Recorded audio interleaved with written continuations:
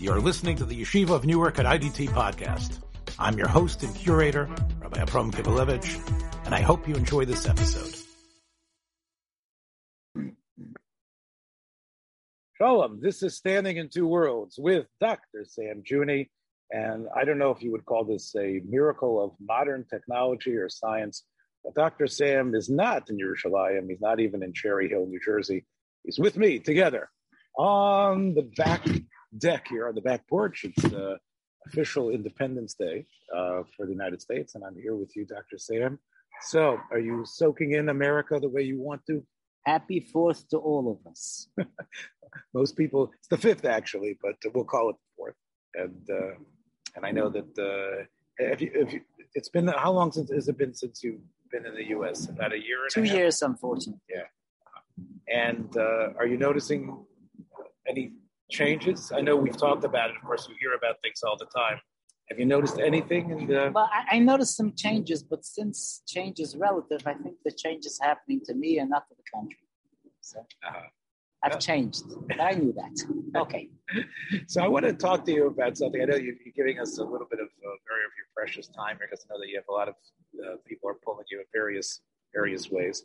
And I was wondering if you would discuss something that I was reading up on and listening to people discuss it, and it's a sorry subject. It's called Munchausen syndrome by proxy, and there have been articles written about it, and it's unfortunate. I think when you know about this syndrome, and you'll tell us a little bit more about it, that when people even who come to you for to your door. Many people who are asking for tzedakahs, and they have sick children and people that are ill. And once I read that article, I started saying, well, it's not that I'm suspicious, but for years and years, they've been having this sick child and they're collecting money for it. Is this something that's just a great anomaly, Munchausen syndrome, or is it really, is it really prevalent? And just explain what it is and how prevalent it is and what it stems from. Okay, so first of all, it is not that prevalent. I think it's kind of snazzy. It's an odd kind of disease, but no, it's not prevalent at all. But it's something that we always have to keep in the back of our minds as diagnosticians when people come in as caretakers of parental. Just like you have to keep malingering out. Malingering is a condition where people just present themselves as sick, even though they really aren't, or they're not so convinced they're sick. So this is another step where people try to present their loved ones as being sicker than they are for the purposes of some kind of secondary gain. There's an old phenomenon that was around in the folklore of Jewish gullahs, which are the gypsies who would kidnap Jewish children and then cripple them so that they can make great sorry beggars for them. And when they didn't have Jewish children, the folklore says they would cripple their own children just to be able to be able to schnorr, to be able to beg. And what that was straightforward, shall we say, a callous way of disrespect for human comfort or human life or human intactness, just as a way of getting things done. So that's the extreme way of looking at it. So you could look at Munchausen's syndrome not even as a disease, but just as an opportune way to cash in on benefits or whatever other kinds of positive dividends there are of having a sick family member. That's not usual. It's really just incredible cruelty. Yeah, that's not usual. That's straight psychopathy. That's not usually the case in patients you find. That's, I'm giving that as an extreme contrast to work off, that kind of prototype. And that's not even a medical issue. That's like just somebody who literally goes around making himself sick for some reason. They are sick. So somebody who manages to get somebody else sick, there are problems on both sides. I want to rule that out. What we're talking about here... By proxy, in case people haven't picked that up, it meant is they get the attention. And in this sense, also, you say the financial benefits. And of course, they live while they're getting all the attention showered on them as the caregiver. Right. Meanwhile, their child is Yes. ill and has been injured irrevocably in a way that they're right. Sometimes so you're really talking about it's really chronic because it'll keep going because any kind of cure or amelioration that's come up by the medical staff, the perpetrator will basically counteract to make sure that the illness keeps going. So, okay, I'm going to throw in just a psychological feature over here. There are two really, but one is the main one, and that's over-identification. That somehow this a perpetrator, this concerned relative, is acting something out for their own sake and using the child or the charge, the person that they're taking care of as a way of satisfying their own needs for being sick or for being victimized. But for some reason, and usually it's because they're too cowardly, should we say, or they don't have the stamina to do to themselves, they choose the child or their victim as a way of becoming the means by which they are now a sorry case or someone who's there to be pitied. But it comes from over-identification. In other words, you can't really do this psychologically unless you feel one with the child to an unhealthy degree. In other words, everybody has some identification as being part of a group or being part of a family, but to feel that this is really you, that's an unhealthy aspect, even though it may be lauded in some of the classic literature that me and him are one and Jonathan and David are one neshama. It's not healthy from a psychiatric point of view. Especially, as you say, for a child, a parent to see his child as just a means to an end for themselves. Yeah, but we see, seeing it as a means to an end is too much putting it at the conscious level. We're talking at the semi or unconscious level. They somehow, it's the same person, and somehow I'm a victim, so therefore this person is a victim and this person is being used to, I should be a victim. But there is, underlying it all, there's a failed logic that somehow I am helping myself by doing this. So let's say the parent who deliberately disconnects the IV when the doctors go away, and then the results show that the IV is not effective. What's going on there is something that's not totally altogether, if I need to say it, because this stuff starts ranging into the form of functioning, which starts violating reality testing. What's really going on is that the person kind of does it by mistake or doesn't do it by mistake or has a concern, which they delude themselves to say, well, the medical people, they're giving them too much chemicals, so I'm going to make it less chemicals. And then, oops, oy vey, I made it too little, but maybe that's good too, because too much is not good, because then the child will not develop antibodies. They come up with a logic which is semi-coherent even to themselves. It's so not they lie to themselves. They lie to themselves. That's what I'm saying. It requires to be very close to problematical reality testing in order to pull this off, assuming you're not a psychopath, assuming you're not doing this willfully, saying, I don't care about the kid, I'm just interested in getting more medical benefits or getting on the list for donors so I'll get more food for Shabbos or whatever it is, or my husband will put in me and will not divorce me or not have an affair. There's all kinds of bizarre bonus. But obviously what's going on here is that they kind of half realize, half don't realize what they're doing.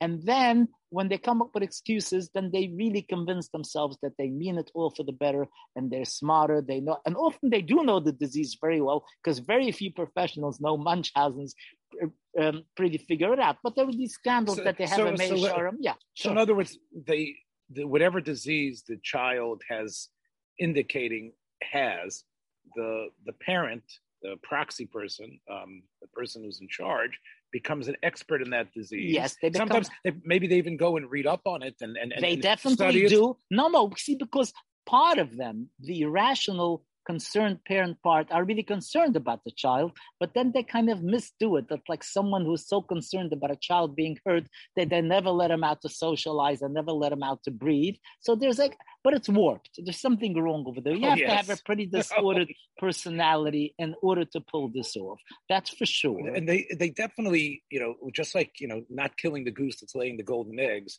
for them, the attention they're getting, they want to keep the child sick and alive, right? So it's sort of like that balance. And on the same side, you're telling me that you would think most of them, if you would ask them on some level of their mind, would probably say, I'm helping my child. Right. They won't own up to the fact. You see, but when you say sick and alive, it's not as if that's their formula. Part of them wants to keep the child alive and well, and then the crazy part of them wants to keep it sick, and it's not synthesized. It's not like I want to keep my child just well enough to live, but also sick enough in order for me to get this kind of crazy neurotic benefit. It's two things working at the same time that because they have a disintegrated ego, they're able to do two things that are kind of oppositional to each other, and then have a sloppy enough way of synthesizing it all to saying, well, overall, I'm helping and I really mean well. These people really don't see themselves as trying to hurt their child, if you can imagine that. It's hard because you have to split yourself apart and almost look at this person at two different times or from two different lenses, and don't synthesize it too much, because then you're doing much more than the person's ego can do. So when I've seen it, I think dramatized. And let me just say parenthetically, am I right that the reason it's called Munchausen is because it's connected to the famous Baron Munchausen, right? Yes, I don't know enough about that, because they don't include that in the courses. Okay. But yes, sure. All right. So I know a little bit about Munchausen. I know that Munchausen was the greatest tall tale teller.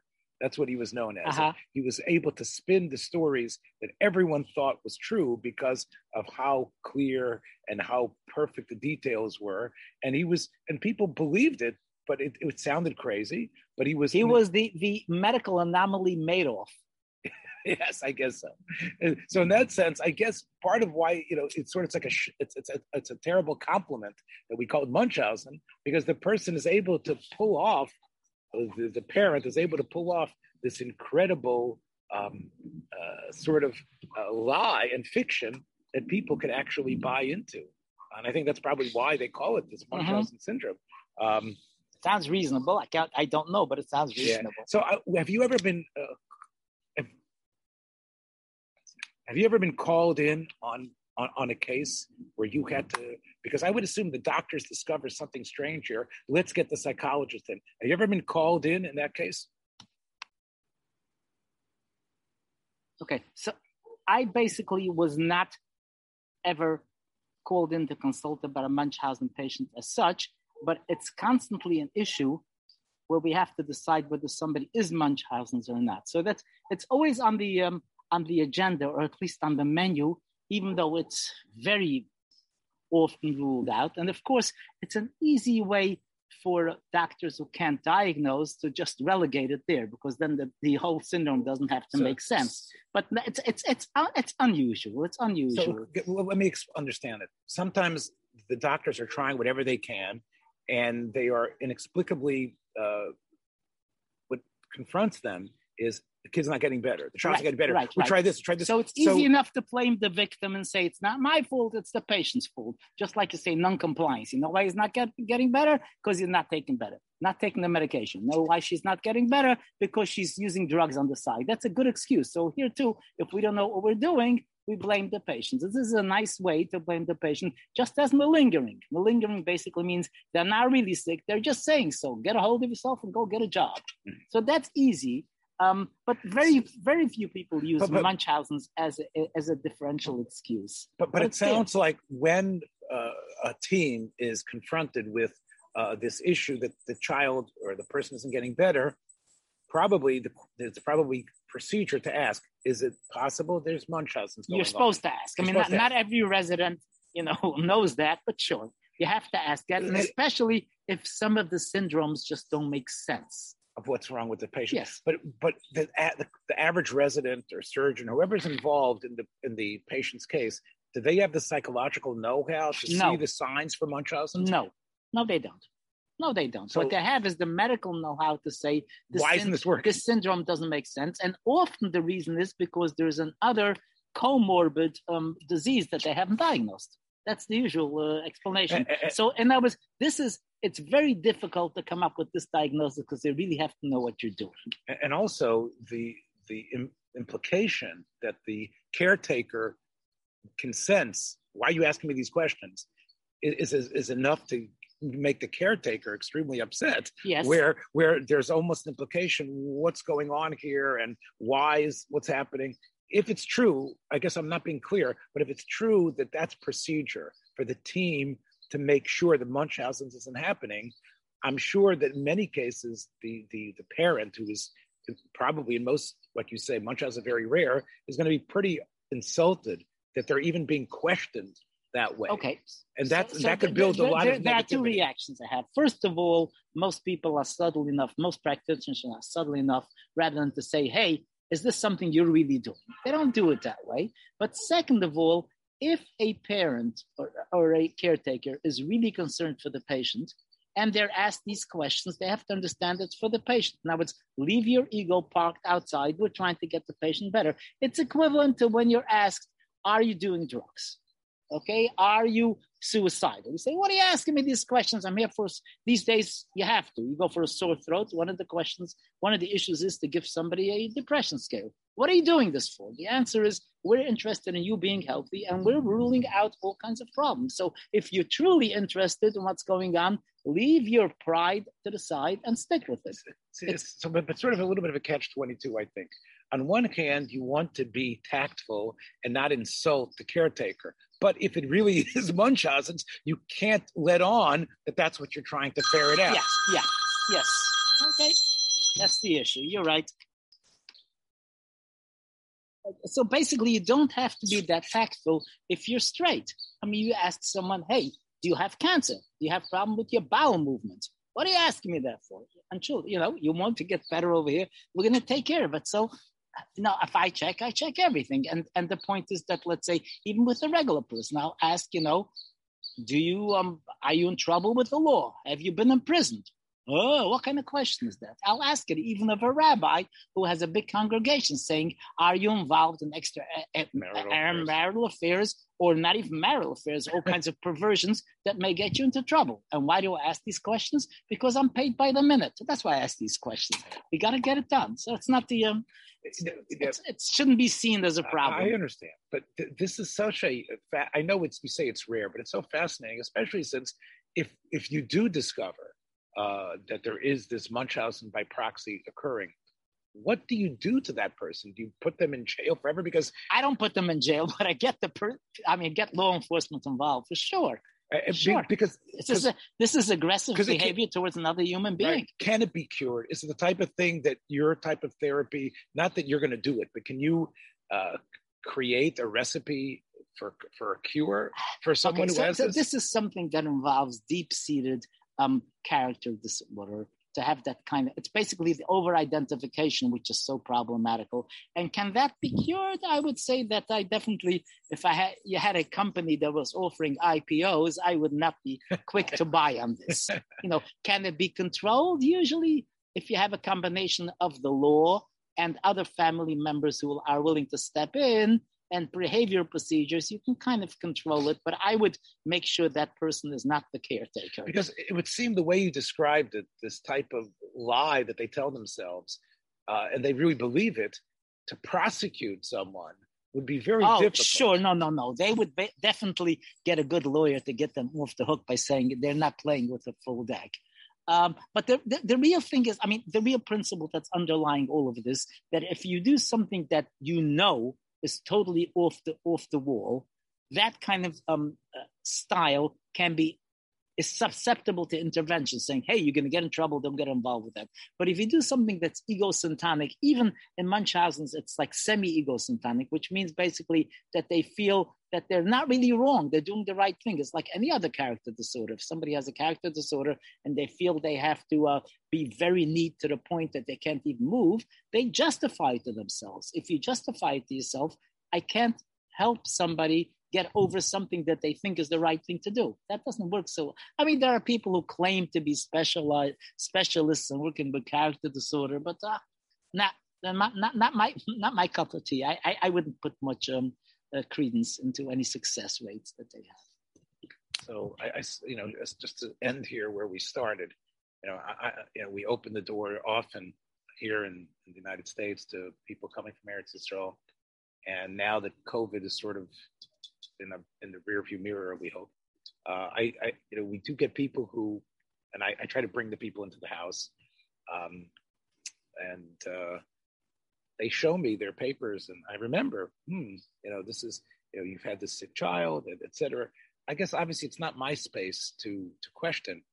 Well, I would say that a good number of the people who come have just fictitious dossiers to begin with. And I mean, I know some of them because some of them were actually my patients and didn't know that didn't recognize me from the emergency room. Now we're really opening another kettle of fish. In other words, the people who are the same type of people who have the brains and weirdness to be able to pull off a Munchausen's issue, probably people like that could also fool many of these supposedly mashki. But again, I'm sorry, the Vadei Hatzdaka, when they come with their stories about, and I've got this child who's sick with this, and another. But some of them, it's just totally fictitious. They don't even bother going. They produce these things on some kind of document stuff. No. But again, realize that the Munchausen people are really sick. There's something wrong with them. So first of all, these guys are just straight crooks. I know them. They're just crooks. Yeah. So you believe that the fact that they schlepped all the way here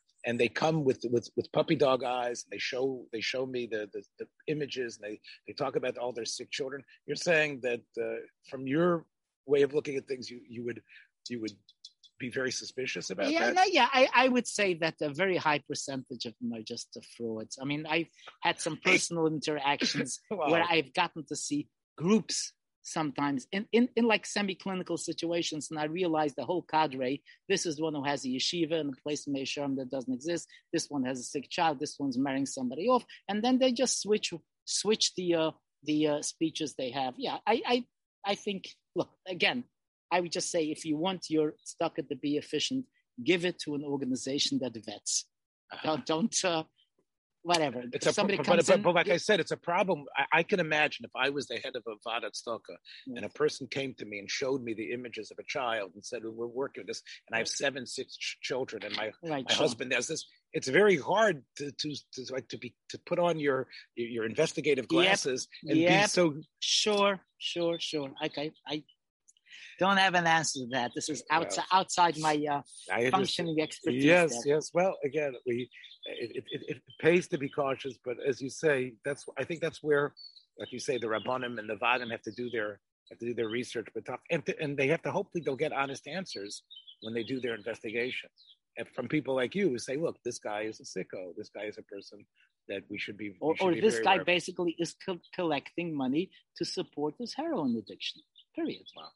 So it's not a good idea to give it to them. So, I mean, I had patients who have come across. I'll tell you what I do, although I can't always give them a big shayna matbeya, like we say. A lot of times I'll bring the person into the house and try to give them something to drink, something to eat, because I am really concerned. And I think through the conversation, I hope I have the sense to tell whether the person is really, off the wall. Especially most of the guys who do this for a living are much better than you with this. So they're able to fool me as well. Sure. I don't know. I always think that the language. You can always make ken shmek in a Talmud Chacham. You know what I'm saying? Especially if he presents himself as an emes of Talmud Chacham. To me, I think truth will out, as I think Shakespeare said. And I think, to me, the emes of Torah is out. So if I see the person is really holding and learning and really loves learning and enjoys what I'm saying and responds, then it's impossible to think that he's also this terrible. Can't be psychiatrically disturbed. Okay, well, I'll introduce you to a couple. Okay, I hope there might be people who are pointing to us or to me and saying, here's someone. And there they are. Here they are. Take care, everybody. We'll hopefully catch you again, Sam. I don't know if we're going to have the hana of being able to sit with the birds and the dogs out here in the yard, but you know what? It's just as good, I think. It's just as good. I think it's just good. I think that's a good simon. Take care, everybody. We'll see you next time. Okay. Thanks for joining us for another episode from the Yeshiva of Newark at IDT Podcast. Be sure to subscribe on your favorite podcast app so you don't miss a single episode.